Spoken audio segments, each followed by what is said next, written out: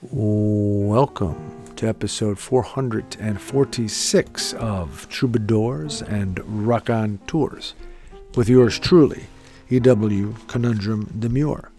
On this week's episode, we have a wonderful conversation with regular contributor from his office in Denver, Colorado, environmental law attorney, professor, and the director of the Wildlife Law Program for Friends of Animals, Michael R. Harris. And we talk with Michael about barred owls being shot to save spotted owls, the pendulum swinging, elephants, Happy the elephant in particular, Ivory, turkeys during Thanksgiving or not, and just a general sentiment about personhood, among other things. A grand conversation with Michael R. Harris this go-round. We also have an EW essay titled Queer, and we share an excerpt from an article published in the 2021 September 6th edition of the New Yorker magazine by Dana Goodyear, titled Grub, Eating Bugs to Save the Planet.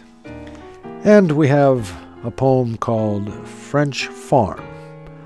Of course, all of this will be infused with the wonderful energy of several great tunes. It is so nice to be with you. Let's get to it. Episode 446 of Troubadours and Rock On Tours.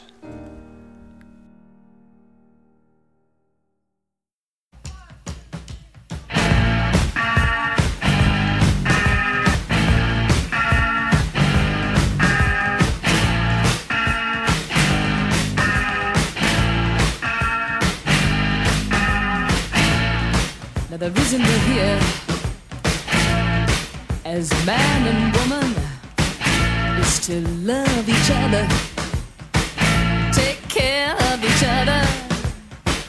When love walks in the room, everybody stand up. Oh, it's good, good, good, like Brigitte Bardot.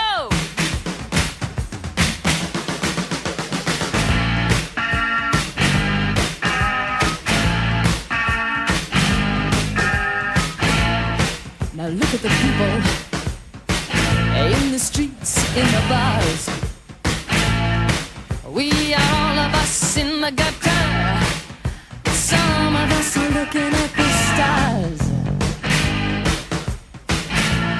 Look round the room. Life is unkind. We fall, but we keep getting up. Over and over and over and over and over and over and over and over and over.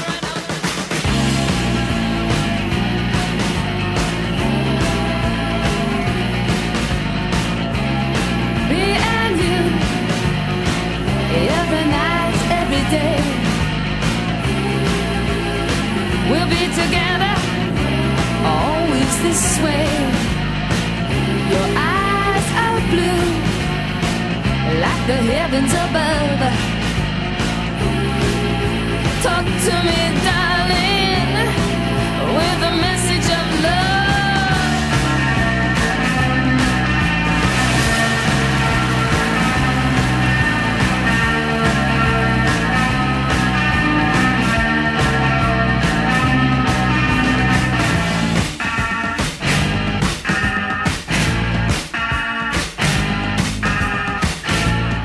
Now the reason we're here, every man, every woman, is to help each other, stand by each other.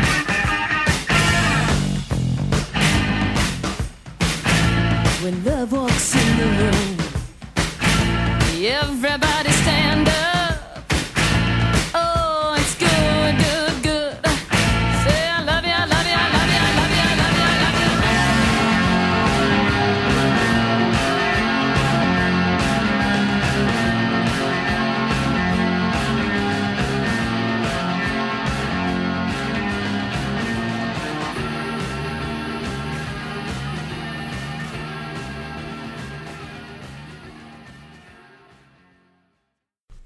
Queer. The morning dark with a spark outside the window in the east, through the trees and weeds and cottontails, species of spotted owls. The sun starts to peek through, despite me and you, us and them, the eagle or the hen, the smokestack and pig pen. Happy the elephant in the Bronx, New York, is not free. Does he, she, they know the way back to Thailand from where she had originally come against her will? An enslaved immigrant unfulfilled. And perhaps Happy could be rescued if our judges believe he is a being with personhood, as the legal term goes for those that our anthropocentric outlook views worthy of autonomy. But how, now, when we have not allowed for a more natural state and fate for this big creature?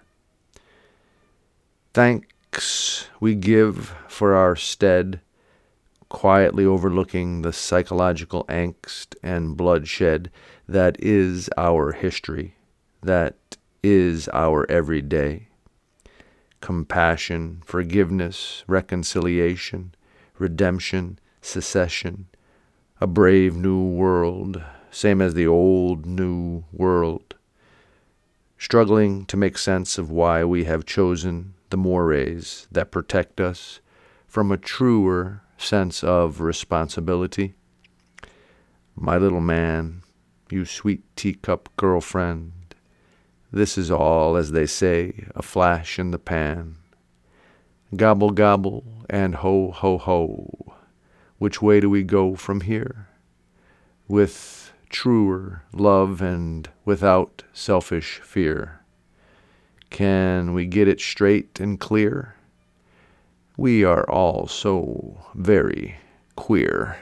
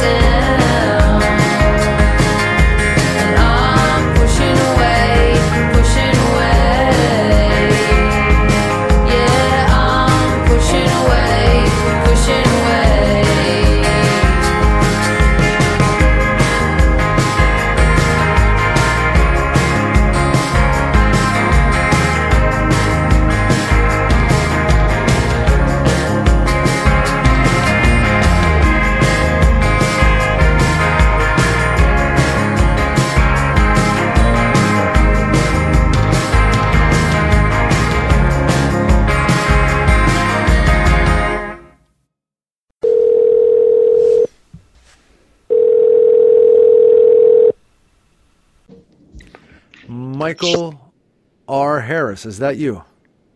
You got me. Excellent. All the way out there in Denver, Colorado, from his office. We're talking to environmental law attorney, professor, and director of the Wildlife Law Program for Friends of Animals, a regular contributor for us, for Troubadours and Rock on Tours, for quite some time. It's great to have you on again, Michael. How's it going? It's going well, about as good as I can possibly be right now. It just hasn't been one of those weeks that everything smoothly sails. It's been just sort of the opposite, unfortunately. I hear you. And that makes me even more thankful that you have set aside some time to be on the program. And we're coming on Thanksgiving, too, here in the United States of America, a big holiday for many of us. Not all of us. Some of us don't recognize it. I have another regular contributor, Little Bear Deerfoot. He doesn't really recognize Thanksgiving, and you can maybe imagine why. But nonetheless, we can talk about turkeys maybe in a bit, being, I believe, a vegan and also an advocate for the rights of other animals, other sentient beings, what you think about that. But first, I think you want to talk a bit about owls in the Pacific Northwest, right? Yeah, that's a great place to start. I'm going to have to rely upon you a little more than normal to push me along on the agenda this week. For the aforementioned reasons that I'm operating in somewhat of a odd state of fog and craziness this week.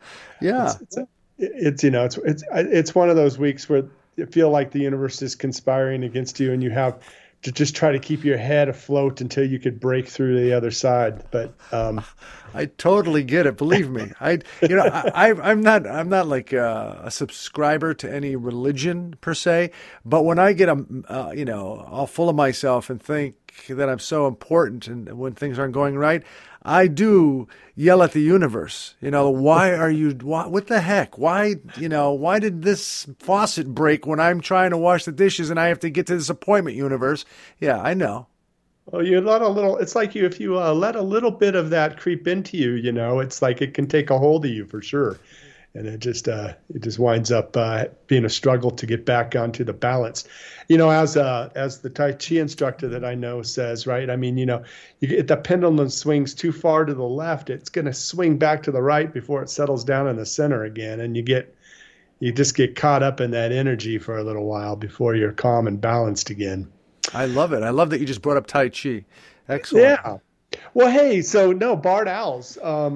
We've talked about the owls many times, I think, over the course of the last many years, because it's one of Friends of Animals' most, long-standing cases and projects. In fact, we started this program in 2013, and we were doing barred owl litigation since 2014, the year after. And just as a refresher, barred owls are native to the East Coast, and they have migrated over the last half century maybe, to the West Coast, where they are out competing some of the northern spotted owls. And the spotted owls have been suffering from habitat loss due to forest logging in the old growth forests for just as long, over the last 30, 40 years. And so it's just a real toxic mix, a terrible mix of one species, the spotted owl, that's already struggling because of human activity, removing all of the old growth forests. And then a sort of a more aggressive competitor shows up that makes life even more difficult. It makes finding nesting sites more difficult, foraging for food more difficult. And so we unfortunately have lost track of the fact that spotted owls are probably going to face extinction because of our efforts, and just want to focus on the barred owls as the problem. And so some of your listeners may know that we've been fighting this plan to called an experiment to remove these barred owls from the spotted owl habitat. By shooting them, right? By shooting them, yeah. Removal is a nice word, right? I mean, we're not saying, "Hey, come here, barred owl. We're going to take you somewhere nicer." No, they're calling them. They're using their own hoots to attract them, like they're being attracted to a mate, and then when they show up, they get shot with a shotgun. And the twist on it is that the experiment has been going on now for about 4 years, and it's wrapping up. We were unsuccessful in our original court case, although we actually are going to be arguing one next week to try to prevent some of the other portions of it. But who are you arguing against the actions of the USFWS, the United States Fish and Wildlife Service, or I think that's who it is, right? Or maybe I'm wrong. Yeah, the U.S. Fish and Wildlife Service was the entity that proposed the experiment and has been actually carrying out the removal, the shooting of these barred owls. And so we've been challenging them in the courtroom for many years now over this. And what happened this spring was they went ahead and issued their preliminary findings on the experiment. And I don't really think it's shocking to realize that if barred owls are competing with spotted owls, that shooting them could be beneficial to the spotted owls. So that's the conclusions they reached. I don't think it was ever really in dispute that that's true. I think it's more, what are the moral grounds for doing this, and what are we doing here, playing the decider on who gets to use the habitat and who doesn't? Who, are we playing God, right? Right, and I mean, a lot of people would say maybe that you're supporting Friends of Animals. You're supporting the bully owl, right? Yeah, well, I don't know if you can. The spotted owl has always been looked at as, like you said, they're threatened. Officially, they're considered a threatened species, right? They could be actually defined, even the United States Fish and Wildlife Service, based on the article you shared with me, as endangered. They're at that level now. So everybody wants to protect the spotted owl. One of the main problems, besides climate change and all the habitat through the timber industry as well that's being taken away, is harming and threatening the spotted owl. So we're trying to protect them, and the barred owl comes in and from the East Coast. It's not their normal habitat. We don't know how they got there either. I've come to realize, based again on the literature you shared with me, how they got from the east to the west. But nonetheless, they're there. And now, they're adding to the threat of the spotted owl going extinct. And you're protecting them, the barred owl, the bully, the problem. Well, I congratulate you first. You got a really great memory of the entire barred owl, spotted owl situation. But you're right in that perspective. But I always find it funny, of course, to hear anyone put human tags, how we would describe actions between humans onto other animals. Like when I think of bullying, I think of it as an intentional act, an act that someone makes either consciously or subconsciously to treat another person. Right? That we have those abilities. We have more empathy, as well as quite honestly more of the ability to feel hatred or anger towards another human being. And I'm not sure if that's how I think these animals see it. I don't think one owl is intentionally choosing to pick on another owl. It's funny, right? Because on the other hand, we spend a lot of times praising the theory of evolution and fitness and survival of the fitness and all of that. And in a way, our planet wouldn't look like it was today if we didn't have evolution occurring. These species have been put into a situation now where they need to figure out either coexisting or evolving. And what right do we have then to just and the Fish and Wildlife Service does this as well, and it really, quite frankly, irks me. One is a predator species, one is an invasive species, one is a bully. You can't prescribe those terms to animals.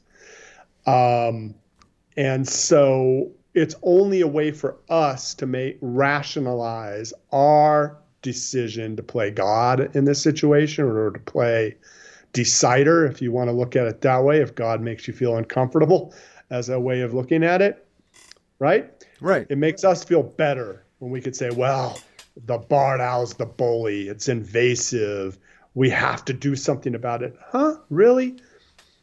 We've been, nature has been dealing with conflicts and finding resolutions to create life longer than we've been around.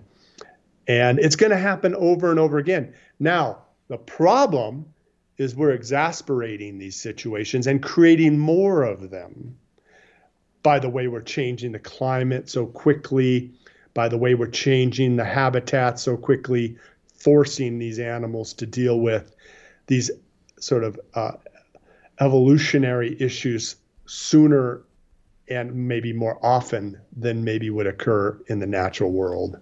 Mm-hmm. That makes sense. Well said. Well said, Michael R. Harris.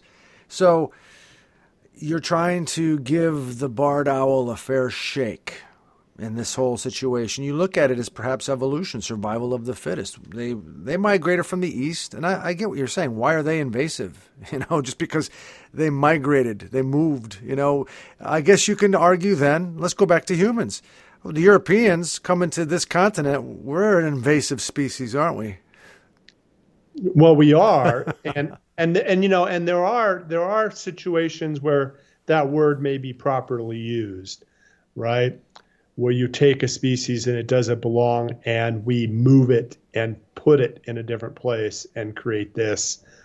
I think that's different. But I look at it. I'll spin your example around. We weren't wanted here. The Native Americans have every right in the world to continue to feel anger and exasperation over our, showing up here and acting as if we discovered this place, right? Mm-hmm. But this is different. This is about thinking of the United States as, also a melting pot, that immigration is welcome. You can't have it both ways, right? You can't bring people in, and we see this as well, and then force them to become different people. I think, what we got to look at with barred owls and spotted owls is it's not really us deciding either whether we believe barred owls or spotted owls are appropriate. It's dealing with the situation. It's dealing with a mixture of two different subspecies and saying it's not our place to decide what happens. We don't know what's going to happen. Spotted owls may just remain in smaller populations. They may evolve to become better at finding habitat, finding nesting sites. The barred owls may just simply push them aside and spotted owls won't exist. Maybe the two interbreed and we have a new species of owl. None of this is anything friends of animals, our supporters, desire or want. But what we don't want to do is decide what's going to happen for them. It's just not our role. When other folks come into this country, and if they want to assimilate, that's great. But I think we would want to pride ourselves on the diversity also that, immigration brings. And those who don't, I feel, I think that's a problem. And so, I think the whole notion of immigration and barred owls, of course, gets mixed up and lost because humans have the ability to decide where they want to go and make choices. And there are, different types of pressures on why immigration occurs than with animals. There's just a different situation. But if you're going to use those examples, I think that there are, there are other ways to look at both. Excellent response. It's no wonder you're at the top of your profession. Michael R. Harris. It's a joy talking with you about these complicated issues. And I have to say, you must really enjoy your work. It seems so fascinating to me. And also it must be rewarding to a great extent to be working almost as the Lorax in a way, speaking for the those that don't have a voice in this context of human, influence and culture and society. Well, at least to try to say and remind people that they're not the voice and they're not the deciders, that's for sure. And that animals have their own, they should have their own abilities to live their lives. And these things are part of life. Conflict is part of life. All life, right? Yeah. And this is a conflict. And nature knows how to deal with conflict. And it's interesting because we're going to see another example of that with elephants in a second. But one thing I'll just say real quickly, the reason that barred owl is back on our topic here is that now that this experiment is over, I've asked those at Fish and Wildlife Service, okay, what's next? Your experiment's over. Yay, it's a success in your view, in your eyes. Barred owls being removed and shot help spotted owls. What are you going to do now? Well, now we're going to do a forever plan. What do you mean forever? We're just going to start shooting barred owls forever. Gosh. Okay? Just keep them in check. I mean, I said, you're going to try to remove them all? Well, we don't think we could remove them all. They're just too, we're talking about 3 states, British Columbia. I mean, it's just not possible. We're just going to shoot them, and we're just going to shoot them until till ever. And they use the word forever. Wow. And so I think that now that's, even if you could conceptualize a 3-year experiment to see how it works out, now look what we've put ourselves in a position of doing. I mean, crazy. Yeah, it is. It really is. And it's astonishing. And, but that's the plan. I was going to say solution, but that's not a solution. It just isn't. It sounds like the final solution. You know what I mean? Yeah, right. I mean, boy, if they could find a way to gather them all up in one spot, it would be just probably a terrible bloodbath. And it's funny because this is the United States Fish and Wildlife Service we're talking about, Yeah. You wouldn't presume that on face value. Most people would probably think, well, they wouldn't, their job is not to harm animals, is to take care of them, but I guess that the spotted owl is who they're trying to take care of. The barred owl is not important to them. And you mentioned 3 states. That's, I guess, Washington and Oregon and Northern California, and then, as you said, British Columbia up in Canada. Yeah, that's correct. And the British Columbia, it's a loss. I mean, the spotted owls, they're virtually extinct in there, and it's all. So there's no, with the barred owls there, there's no reason to even do anything about them.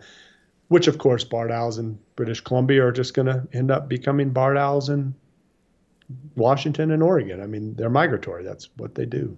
And if anybody listening wants to get more info, do something about this situation, do you have any suggestions as where they can go and look to get more? Well, it's been extensively written about regarding the ethics of this entire thing. I mean, a Google search will show you numerous mainstream publications from Time to Newsweek to ethical journals. If you just want to know what's going on the ground, I mean, you could reach out to Friends of Animals, of course. And if you really want to know what the Fish and Wildlife Service is up to, they have a barred owl threat page on their website. So great.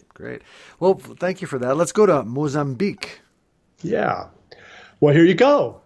How does nature handle conflicts? I don't know if you've seen this in the news. This is not something I invest any particular expertise in. Outside of, we do at Friends of Animals work really hard to protect elephants from trophy hunting. I mean, that's where we have litigated cases and attempted to change U.S. policy on importing the carcasses and quote unquote trophy heads and trophy body parts of African elephants that have been killed by hunters from America. Americans going to Africa, killing these animals and trying to bring them back as trophies. So we have a lot of experience in preventing it. But this news to me was just, as amazing as it might have been to any of your listeners who read it in the last 2 weeks, because one of the reasons we want the elephants is their tusks, of course. And this goes back way, way before we were just doing trophies. We're talking about the use of ivory, of course, and from the 1600s on, right? Tickling the ivories on the piano, or the ivory chess pieces, or the ivory suitcase handles. And of course, poaching of ivory continues to be a big deal for both use for its value and also for medicinal purposes and religious purposes. But in any way, it came out that elephants are evolving to not grow tusks. It's amazing. It's amazing. Now, I am sure that if we could look into this and we could maybe find a lot of more Darwin-oriented reasons for this, like maybe there are already a certain sort of number of elephants in their DNA that are tuskless, and they may have been considered to be at a disadvantage in, the wild hundreds of years ago, because tusks are really important for digging, looking for water, looking for food, for tearing down branches. I mean, they're tools. And it could very well be that there's always been a certain number of tuskless elephants, and that they have been considered to be defective elephants, right? And from a nature standpoint. Mm-hmm. And maybe because those were not hunted, their DNA is more, present in the gene pool, and they're becoming more common. But it's also just sort of an amazing story that what we are doing to them, and the reason is becoming naturally obsolete. And so there's that conflict, right, that we've created with them in the natural world. Look at, you could put on your scientific cap and say, Mike, it's all just about science. Or you can say, hey, nature's amazing. And how it can adapt to outside influences, like you said, like our behavior. The poaching, again, literature that you directed me to, was largely done in the recent past, from the 80s to the late 70s, early 90s, because of a civil war in Mozambique, right? And I was reading that it's a female pachyderms that mostly would be tuskless. Correct me, of course, I'm sure you will if I'm wrong. And before this new sort of development with the tuskless pachyderms, it used to be normally 2 to 4% wouldn't have tusks. Now it's up to a third. 33% that are being born without tusks. So that's a huge increase, of tuskless in a short span of time, it would seem. Yeah, it's amazing. I mean, I think that's what gets me the most, I think, is the timing of it, how quick it's occurred. And so, and it's interesting because it sort of parallels the timing for which these animals have probably been most threatened, right? Right. And their extinction becomes most inevitable in the last few decades. And in fact, most biologists will tell you that there is a strong belief there will be no elephants in the wild if all of the same pressures that are occurring right now to kill them by the end of this century. I mean, that was in Time magazine 20 years ago. That was said. I think it was at the first editions, like going from the 1999 to 2000. There was these predictions on the natural world, and elephants were unlikely to make it another 100 years. Wow. 50 was probably optimistic, frankly. And then at the same time, you have this rapid evolution. It's amazing to remove one of the biggest threats to them. Right. You want our tusks. That's why you kill us. We're not going to grow them anymore. Yeah, it's great. I mean, we've been sawing them off that's one of the tools that conservationists in Africa have been using to actually saw them off so that they wouldn't be killed for their tusks. And so they're like, well, we'll just do it ourselves. We'll just evolve. That's amazing. And we're talking mainly on the continent of Africa. You'll find elephants, and I guess in Thailand you'll find elephants. I'm not sure where else on the planet, but I think Africa mainly. I didn't even realize Thailand. My ignorance is clear. But there is an elephant from Thailand that you wanted, I think, unless you're not done with this story, this situation in Mozambique. There's a case coming up with Happy the elephant. I believe Happy is from Thailand, right? Yeah. So the Asian elephants are the ones that we are most commonly associate with like zoos and circuses. Asian elephants are more docile. They tend to be more submissive. I mean, they're still massive animals and can cause great damage. African elephants put into captivity tend to be jailbreakers. Like, I'm going to do whatever I need to do to kill my captor and leave. Asian elephants have not. That's why they've been highly coveted for entertainment purposes. Happy the elephant. This is more close to home for you, I think. Was captured. I believe, and you might correct me. It's been about a month and a half, but I believe it was in the late 1960s.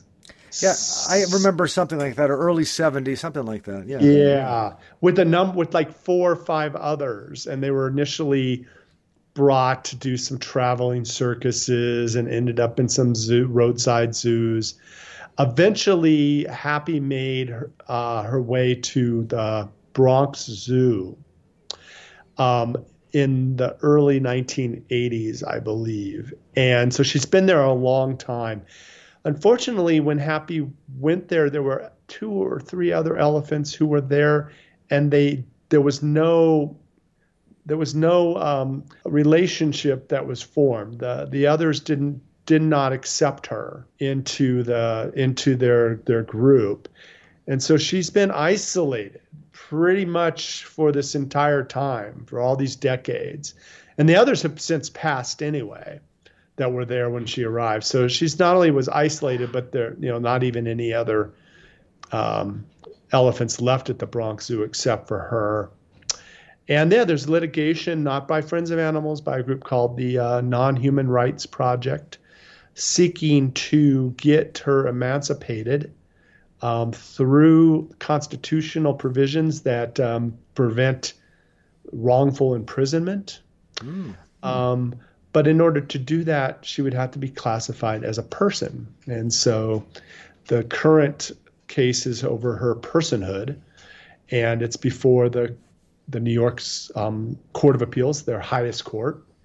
It's amazing they have accepted it to hear it. They found that there was merit to the arguments. One of the current justices on the court, Fahey, has previously opined that he would grant personhood to an elephant. However, Fahey is termed out on December 31st. So there's no clear understanding of whether he'll participate, or there's no hearing set so far. So, but yeah, it's really amazing that this is probably the first time we've had a high court like this grant a petition and said they're going to decide it. So it sounds favorable. I mean, why would they grant it if they were just going to go along with, what has been the normal course of the lower courts to say, we can't do this. Persons are persons, and we don't have any precedent set to extend it to like a chimpanzee or an elephant. So it's pretty exciting. It's been all in the news. I mean, again, Time magazine and all of the major networks have been discussing it, and I'm excited. So I was participated in writing a amicus brief on behalf of the philosopher and animal rights advocate Martha C. Nussbaum, who's at University of Chicago. She supported the philosophical reasons for granting an autonomous, living, sentient being like an elephant the right to be able to be a person and be free from captivity, and be able to go to and there is a sanctuary in Tennessee where she could live in a vast open area with other elephants of her kind and be free. Well, that's pretty impressive, and it is exciting, this possibility, even if it doesn't, the personhood is not granted, still that there's even being a hearing on the notion is big. And I'm very impressed that you're representing on behalf, of Professor Nussbaum, writing an amicus brief, because she's a rock star. Yes, she is, isn't she? She is. So my compliments to you. And she has a book coming out next year. I know it's written and it's with their publisher, and I even saw the cover. And it's all on rights of animals. So she has talked about it. She has written about it in short format. She has made arguments for animal rights using her own theories that deal with human justice, extending them. But she's got a book coming out, and I think that's exciting to have someone of her stature to to invest such energy into it. And I know it's going to be compelling. Yeah, I can't wait. And obviously we're going to have another conversation in the near future, and when we do, I'm thinking we'll talk about what occurs at Happy the Elephant's trial, and maybe Professor Nussbaum's book will be out too, and we can discuss that. But always a delight to talk with you, Michael. Thank you so much for being on Troubadours and Rock on Tours. And what are you going to eat for the holidays or for Thanksgiving? You're going to have turkey or? You know what? It's funny you mentioned your previous guest. I'm assuming is a Native American representative. Yeah, Little Bear. Yeah. You know what? We've always avoided Thanksgiving for the most part. If we find it an ideal time to travel internationally, there's no Americans abroad. It's pretty fantastic. But this year with COVID and with our son, no, we'll just stay home and enjoy the free time. And we don't really worry about it making it a food-related event. It doesn't really make much sense. So we'll just slide in towards the holiday season where we get to be together. Excellent. That's what it's all about, really. Yeah. Yeah. Well, have a wonderful time with the family, and again, thank you for spending some time with us here on Troubadours and Rock on Tours, Michael R. Harris. You too. You have a fantastic rest of the day. Thanks. Bye. Bye.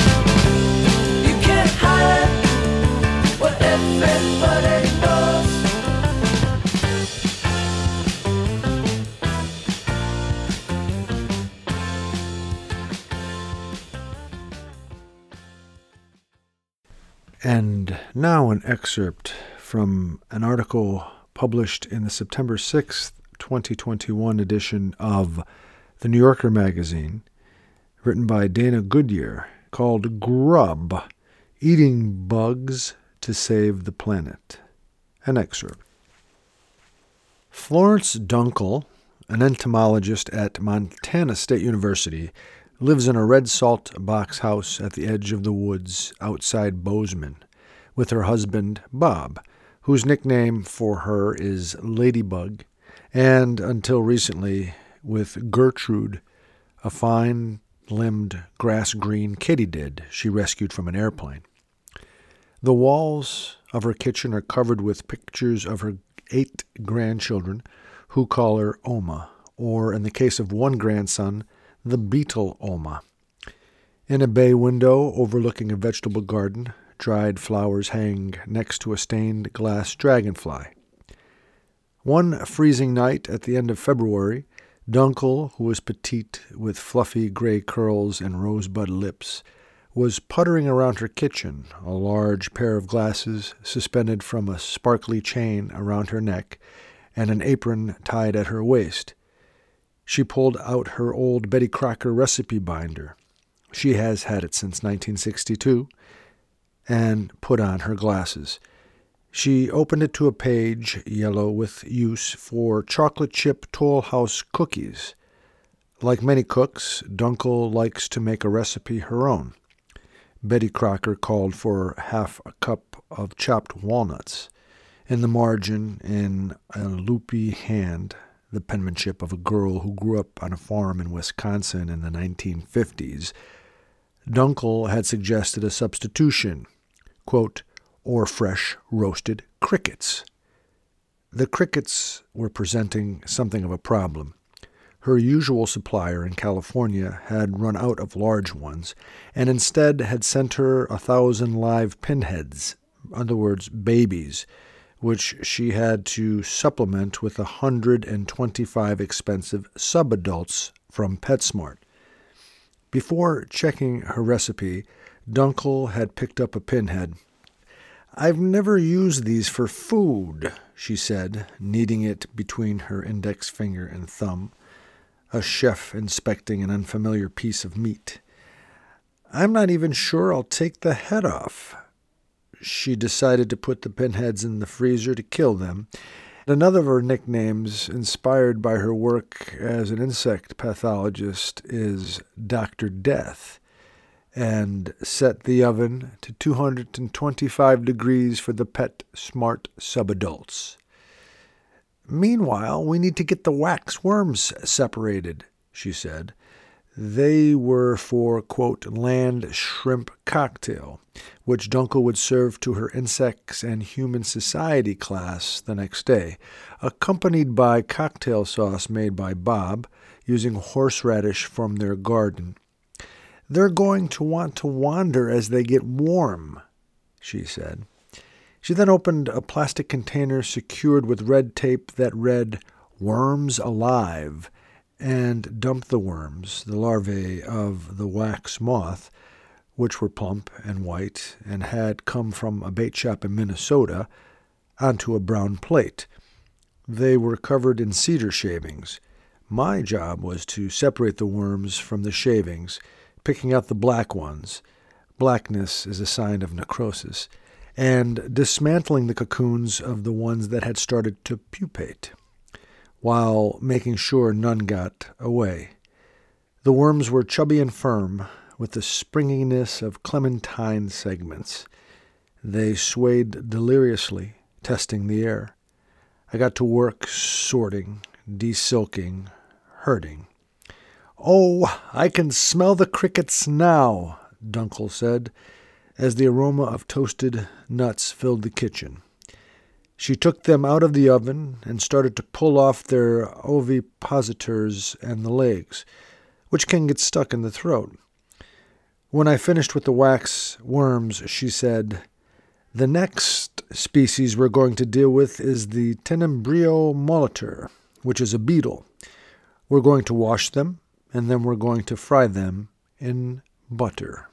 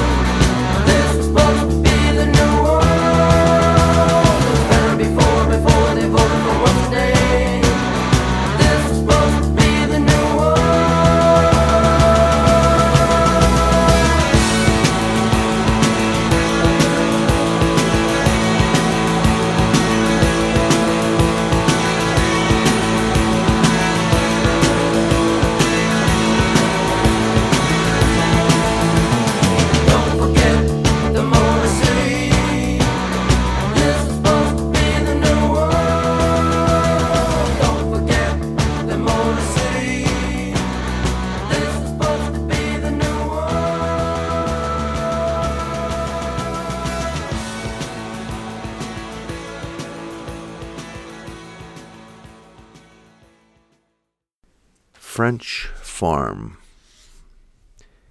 Rain when there used to be snow. Hello, climate change. Where will we go? Green leaves instead of yellow, brown, beige, and red. I remember years ago picking plums and grapes with a beautiful young French woman named Fred. Brown, thick hair in a perpetual tussle.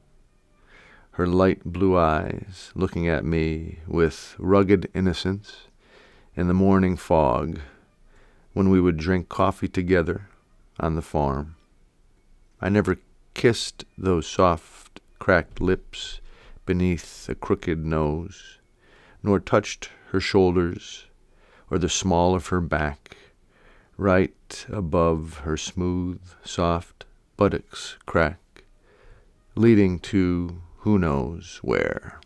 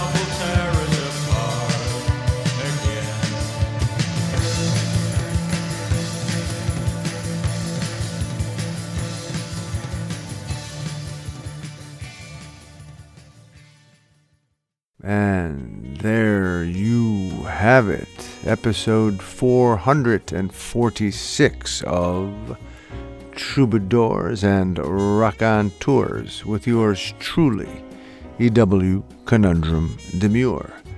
I'd like to thank those folks who made this episode possible.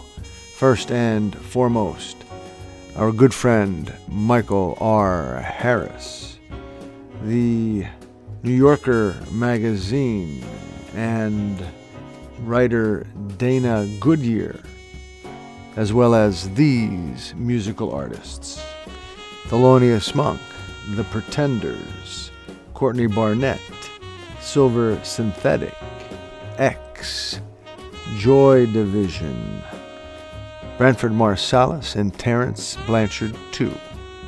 And of course, I would like to thank you for listening. Until next time, let's do our best with this time. Take care.